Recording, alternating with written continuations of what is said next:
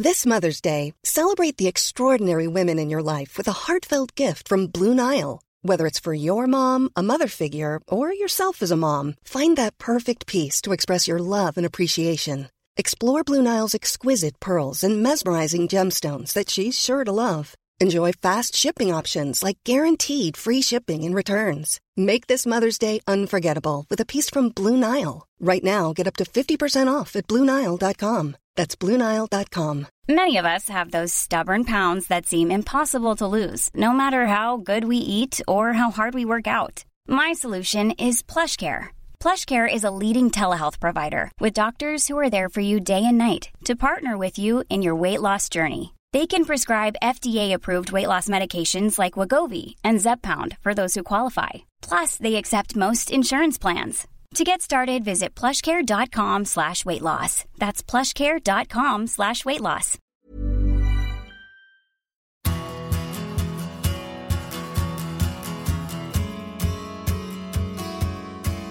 Welcome to the Big Interview Q&A show for February. This is part 2. I'm Martin Gregg, and with me today are Graham Hunter, host of the Big Interview, and our guest for these shows, La Liga TV's Pete Jensen.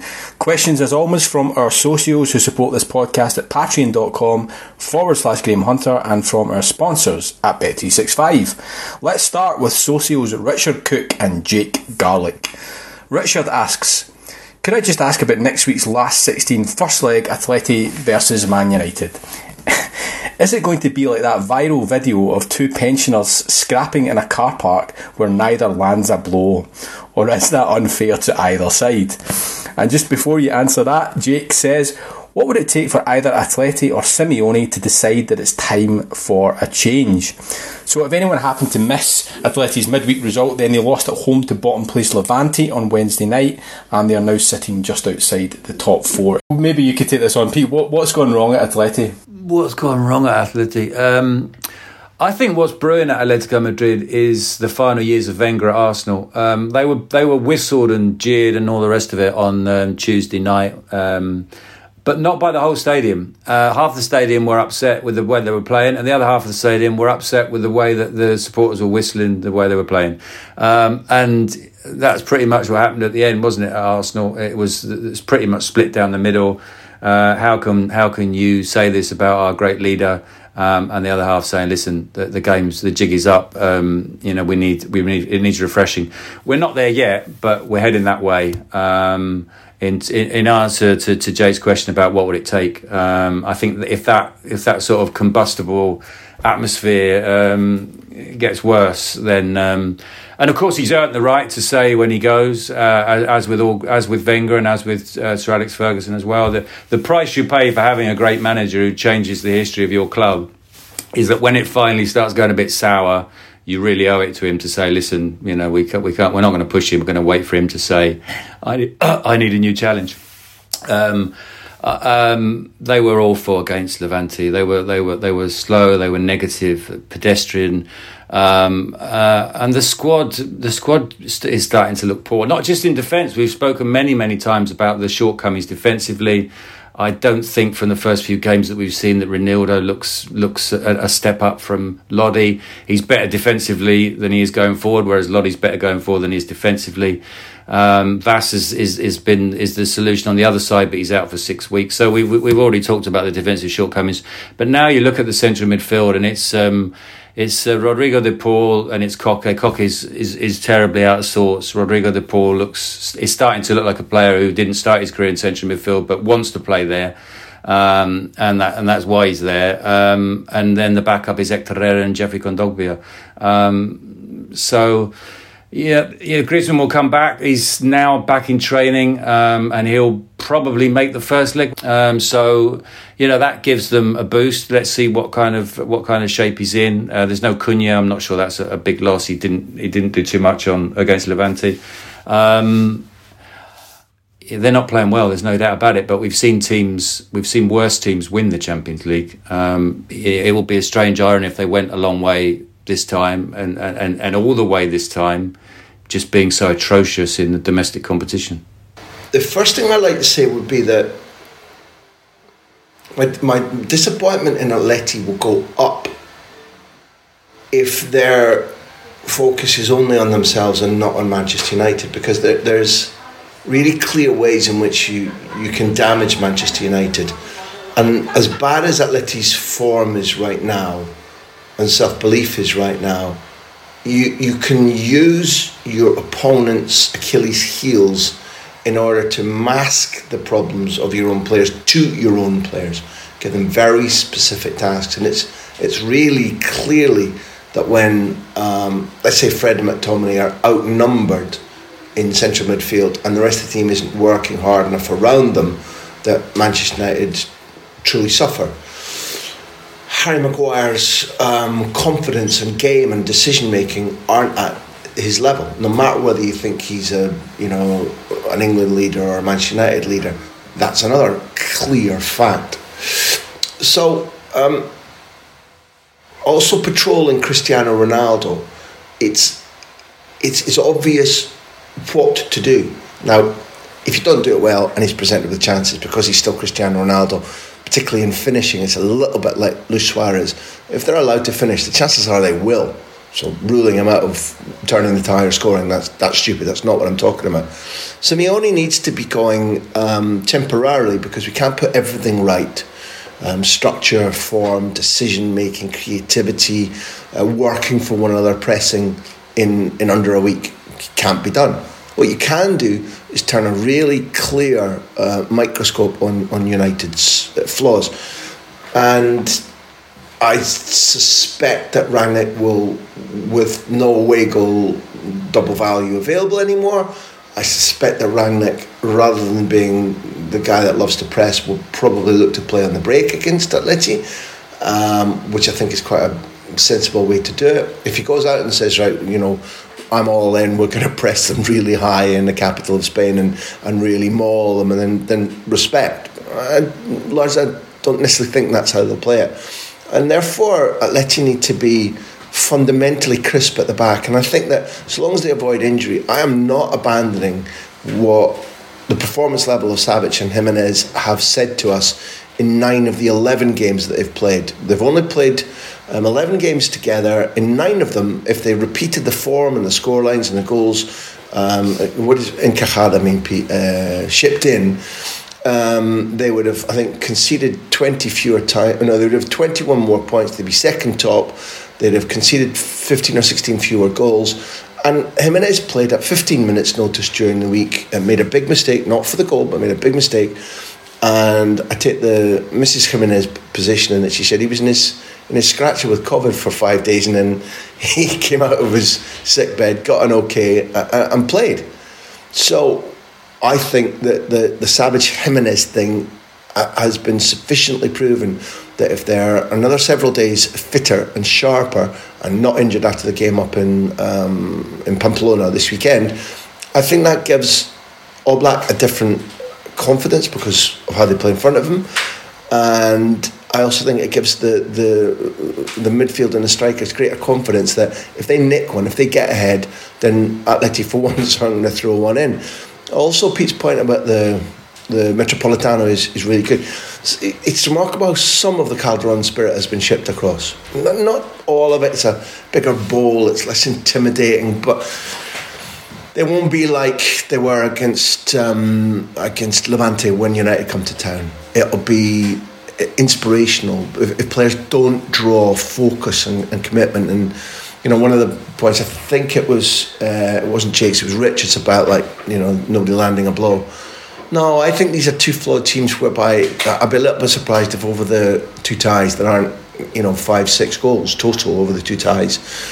And I'm just not willing to abandon. Manchester United look in better shape at the moment, and they have a coach who, while he's not going to be adequate for United in the long term, is less lost in what's going on, I think, than Cholo Simeone is right now, this week I'm talking about. So I understand why United might go into it with a real sense of optimism, but I don't believe Atleti will be as bad. I do believe that Atleti can win 1-0 and take a lead to Old Trafford in a few weeks' time with better form. As far as I think it was Jake talking about parting of the ways, there have been times in the past, in the mid-spell of the 11-12 years, where I've thought that Cholo Simeone with his big Rolls Royce, with his new family, his new partner, young kids, where I've thought he's been smoking a cigar and sitting a little bit complacent. And yet, although without massive panache, when the chance presented itself last season, they went out and won the title. And there's a reason that things like I'll put on my hair shirt and self-flagellation exist in human nature. Some people, not just players, need to be driven by humiliation and failure in order to get back to the levels or to excel. And this season, we've heard the players over and over again. Most recently, Jimenez after Valencia and Jan Oblak after the game that Pete and I commentated and co-commentated on in midweek when Atleti lost to Levante, talking about we haven't woken up yet, our standards are slipped, we need to be losing, we need to be in a deficit situation or 10 men before we waking up, and then we're the real Atleti. It looks atrocious, it looks dysfunctional, but there's a relaxation after the Champions situation of Spain last season that's happened, and that's easier to correct than when you've got duds, and they don't have duds. It's just that the vast majority of them are underperforming. Oblak said that every single one of us is underperforming, and Oblak said after 24 league games we haven't woken up yet. So those are damning words, but in the context of this tie, I don't think that's gone. And also, Cholo Simeone earns over 20 million euros a season. He earned them hundreds and hundreds of millions from the Champions League position. For them to sack him now isn't just a big step that they have to think about really seriously. It's a big financial step in terms of paying him off. So right now, I don't believe he wants to leave. I don't think he's got a place to go to, and I don't think they'll sack him. But it's getting to the point where if it continues like this all season and there's not a reset button pressed before the summer market, they've got a grave situation, because to not qualify for the Champions League, if that were the case, Atleti's finances are not as bad as Barcelona, but they're not good without Champions League money. It's really, really serious problem looming. And talking about Simeone needing to get it right and needing to pick the holes in Manchester United, I mean, his recent track record is terrible. And Graham mentioned the complacency. The game against Barcelona, if you compare the way that Napoli lined up last night against Barcelona with the way that Atleti set themselves up, and the way that Adama was given free run at Hermoso. Every time Adama touched the ball last night, he had 3 Napoli players around him, and the excuse for that might be, well, it was Adama's debut. So he didn't know what kind of player Adama was. So that's been really missing this season, and he is the highest earning coach in football, and we've not been seeing it. So yeah, his part is crucial, and it's not just about him shaking his fist in the technical area and calling for the Atleti of old, because I think Godin and Gavi are, they're long gone. Our next question is from Socio Richard Cosmala. Hi Graham, hi Pete. The last trip I just had a few weeks ago, I went and saw Real Betis absolutely pump Espanyol at the RCD, as you would say, Graham, and sensational season they're having. Now, I wasn't having Pellegrini's return, to be honest with you. I didn't think he was that far away from the sack. If the fans had been in, maybe it'd have been a different story. But now, sensational football. For me, the best in the league. Up there with some of the best in Europe, really. Fekir and Canales, brilliant. Borja, need we go on? But I just want to know from you guys, do you think this is just a one-off season? Is it something that they can build on? Is the club ready to kind of push, for regular Champions League football? It'd be nice to see him hang around, because brilliant city, brilliant set of fans. But is it just a one-off season? Cheers, guys. I don't see why it should be a one-off. I mean, you'd call it a one-off if they had 4 or 5 young players who were probably going to be scooped up in the summer, if the coach was going to be picked up by another club. But Pellegrini's not going anywhere, probably. Betis is about where it is for him in his career. I completely agree that he probably would have gone in the first season had fans been inside the stadium. It's brilliant, the contrast, because is it what they say about dogs and their owners, or is it about managers and their teams, that they kind of resemble each other? And Betis don't resemble Pellegrini. He's got the long face on the touchline, and he's kind of looking at his watch thinking, well, I wonder what I'm going to have for tea tonight when I get indoors. And Betis are absolutely hell for leather, flying at the opposition. They're the most entertaining team in the division by a distance. They're brilliant to watch. If you said to me, who do you want to watch at the weekend? You can watch any game. I'd always pick the Betis game at the moment. Fekir is off the scale. He's added the goals and assists that were missing to his talent, and He's probably playing as well as he was before he got injured when he was so close to the Liverpool move. But even Fekir, I'm not convinced that there will be people coming in for them. So the potential there is to build on this and to make it a little bit more long term. Pellegrini's happy down in Andalusia. It's a great place to be. I think it can be a long term project. Yeah, I think Supercause chooses his games well, and he watches so much football that his words are to be taken really seriously. And I think that none of us would want to see this effect evaporating. And Betis is a club whereby things can evaporate quickly because it's volatile. The fans are ultra passionate, but when they're angry, the club listens to them rather than to their own brains. Their finances are not such that normally that they can reject big bids for footballers. And one of the reasons that you can project that even in a volatile market in the summer, Betis should be able to maintain this quality of play. Results is always a different thing. But where Pellegrini has succeeded is not simply in the quality of football or the team. He's made almost every player that performs regularly in the first team better. There's been a degree of one-on-one coaching, psychology, whereby, yeah, the team's beautiful to watch. Yes, they've got, but Supercause will know this, that there's nothing we're seeing from Betis in terms of their philosophy of how to play football that's different from what he wanted at City or what he wanted at Real Madrid or Villarreal. Because he has always believed in playing this way, front foot, own the ball, play directly towards goal, break if you win it low, not necessarily high press at all, but players playing with tight spaces next to one another so the passes are quick. We're seeing Pellegrini must be ecstatic, not just because his contract's being extended, but this is the epitome of what he's always wanted to play, and we have seen it intermittently in several of his clubs. But the way he's achieved it, or the principal way he's achieved it, is you could pick almost any footballer in the squad, and like to Carvalho and Fekir, nobody ever doubted their abilities, but both of them are significantly slimmer now, quicker, and therefore they are exhibiting their talents to the benefit of the team in a way that's more effective. So you can see them enjoying themselves, and that's a factor that I think helps answer Richard's question. Is one or two probably will leave, probably, but like, when has Juanmi ever played like this?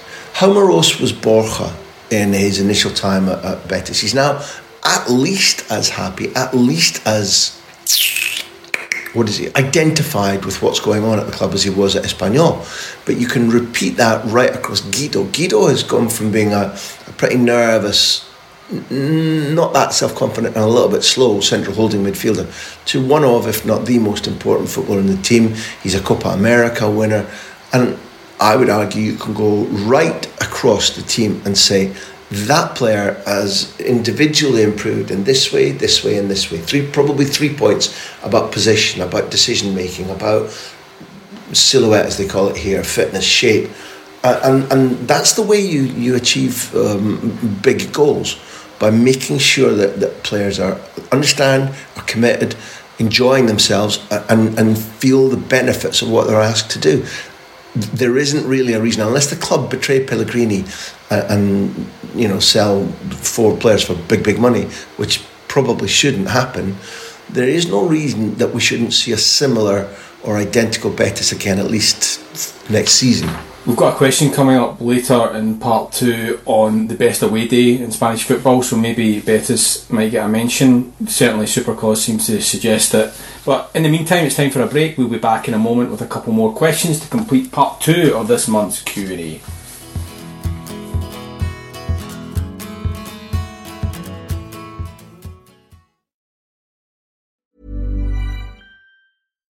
Support comes from ServiceNow, the AI platform for business transformation.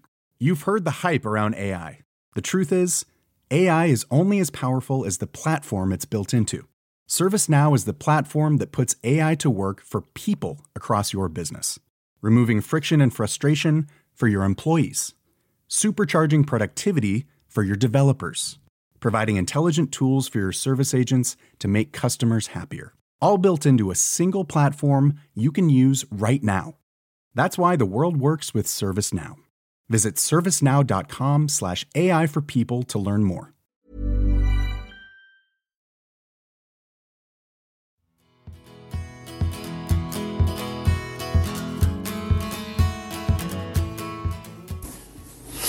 And we're back with a question from our sponsors at Bet365. They say, why do you think Lionel Messi's penalty record is somewhat average compared to how well he performs in other parts of the game? So obviously this refers to Messi's missed penalty against Real Madrid in Paris on Tuesday night. I have been looking up the stats. He has missed 5 of 23 penalties in the Champions League, which I believe matches Thierry Henry's record for most missed penalties in Champions League history. Overall, his record stands, I think, at 133 taken and 103 scored. I was just finished with a quote from Messi on Catalunya Radio back in 2018. He said, "I would like to be more effective from the penalty spot, but it's difficult to work in penalties. It's not the same taking them in training as it is in a game. You can have an idea in your head or something you have worked on, but it's more difficult than it seems." Which I thought was quite an interesting quote. It almost makes the great man sound mortal.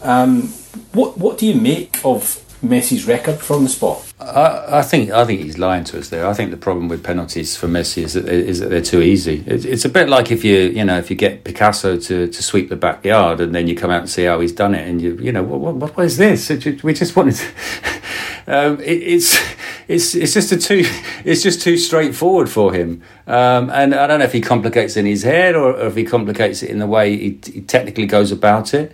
I called the miss. I've only got one witness. I did call it, but I called the miss in midweek. I don't know if you did, Graham, as he steps up to take the penalty against Real Madrid.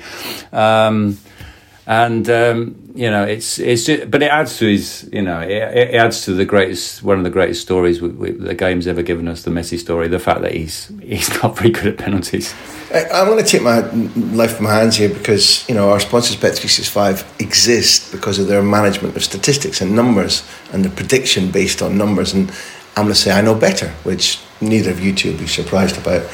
But if you've taken 133 and missed the percentage you're talking about, he's scoring 78%.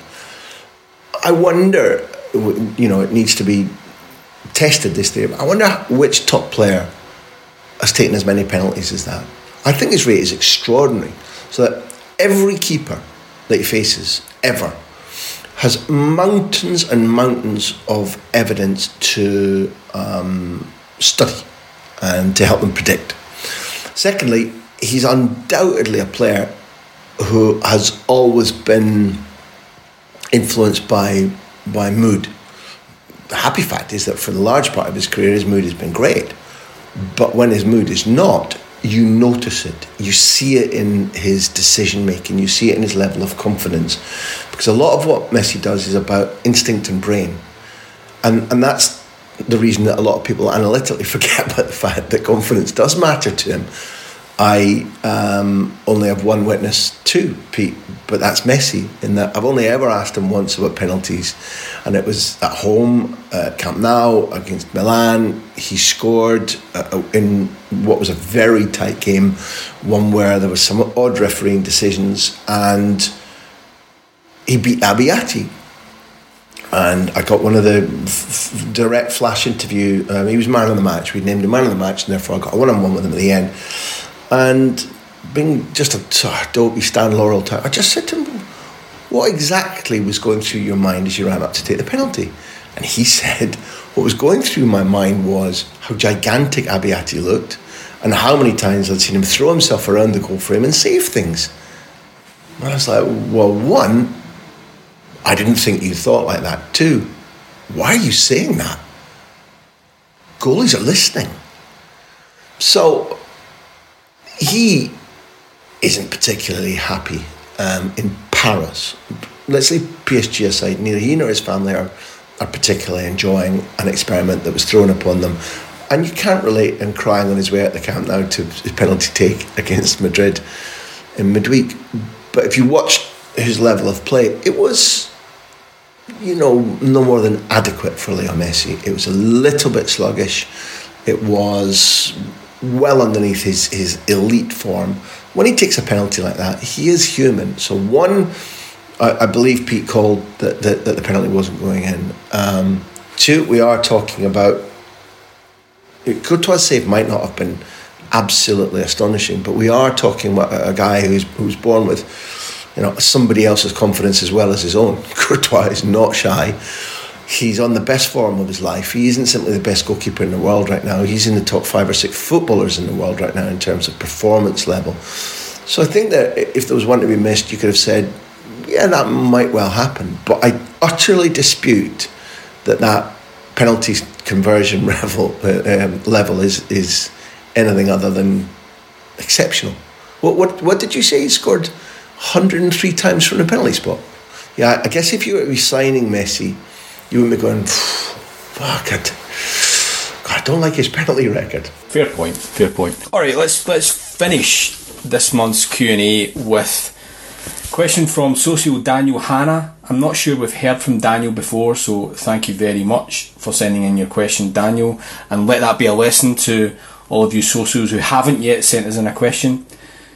Daniel says, "Hi guys, hope you're all well. So pre-COVID I was on holiday in Cadiz. I managed to convince my girlfriend to spend an evening in the Estadio Nuevo Mirandilla.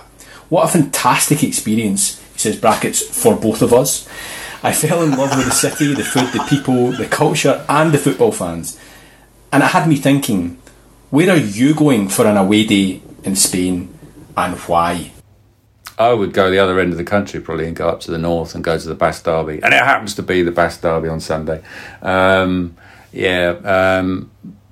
great thing about Spain is that there's so many different kind of worlds in one country, and it's a world away in the Basque Country to an away day at Cadiz. Likewise, if you go to the Sanchez Pizjuan, Mestalla is a great trip, and you should make it before they move to the new stadium, which looks a lot like the Mestalla, but is not quite as in the centre of the city as the Mestalla. But I'd probably go up and feast on pinchos and take in the Basque Derby and hope that it was raining and quite cold, because that's the kind of person I am. DH, one of the things that I have to do is split this answer in two. Because if you're talking about where's a great away day, because you go to a city that will be a surprise to you, which is absolutely lovely, where you can spend the day really enjoying yourself and probably not meeting another foreigner. Logroño, I've only ever been there twice. Once was for an international match, and I don't think we're going to see Logroñez nicking about the top of La Liga anytime soon, but it's just such a fantastic place. It's somewhere you would choose to live if people like Martin or Neil or Peter or I could earn a living as freelance football broadcasters, commentators, writers in a city where the team is pretty hopeless. So next time you and your very accommodating partner decide to go on a trip, go and see Logroñez.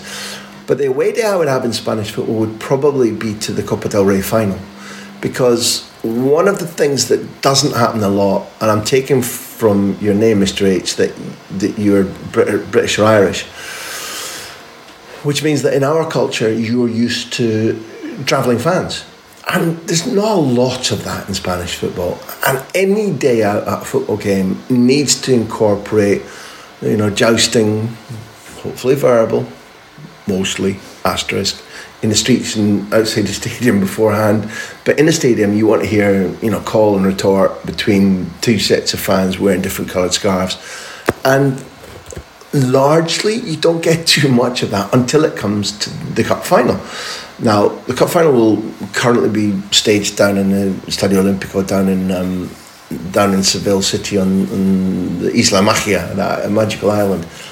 But when it was in Mestalla, man, the finals there with the crowd split half and half. One of the best experiences I've ever been to was Madrid winning the cup final 1-0 in extra time against Barcelona in the season that Barcelona then knocked Madrid out of the Champions League semi-final 10 days, or began the process 10 days later, because it was a Clásico with with huge numbers of both sets of fans there, and the singing and the aggression and the agony when one side, were doing better or went ahead, or when Messi's brilliant, I know Pedro's brilliant goal, from my money, still the best Messi dribble I've ever seen, and it was the one that Pep said, well, he was only offside by, that day, because as Pete said, Valencia, unbelievable city. You can spend a day on the beach before you go to the cup final, and then Mestalla has an adequately big capacity, and it was in the Copa del Rey, is split sets of fans. That, Mr. H, that's your day out, and make it soon. Okay, boys, that's us for the second part of this month's Q&A. Thank you to all our socios who sent questions for this month's show. Graham and Pete Jensen, thank you very much for your presence, and thank you to you for listening. We'll be back with more big interviews very, very soon. Goodbye.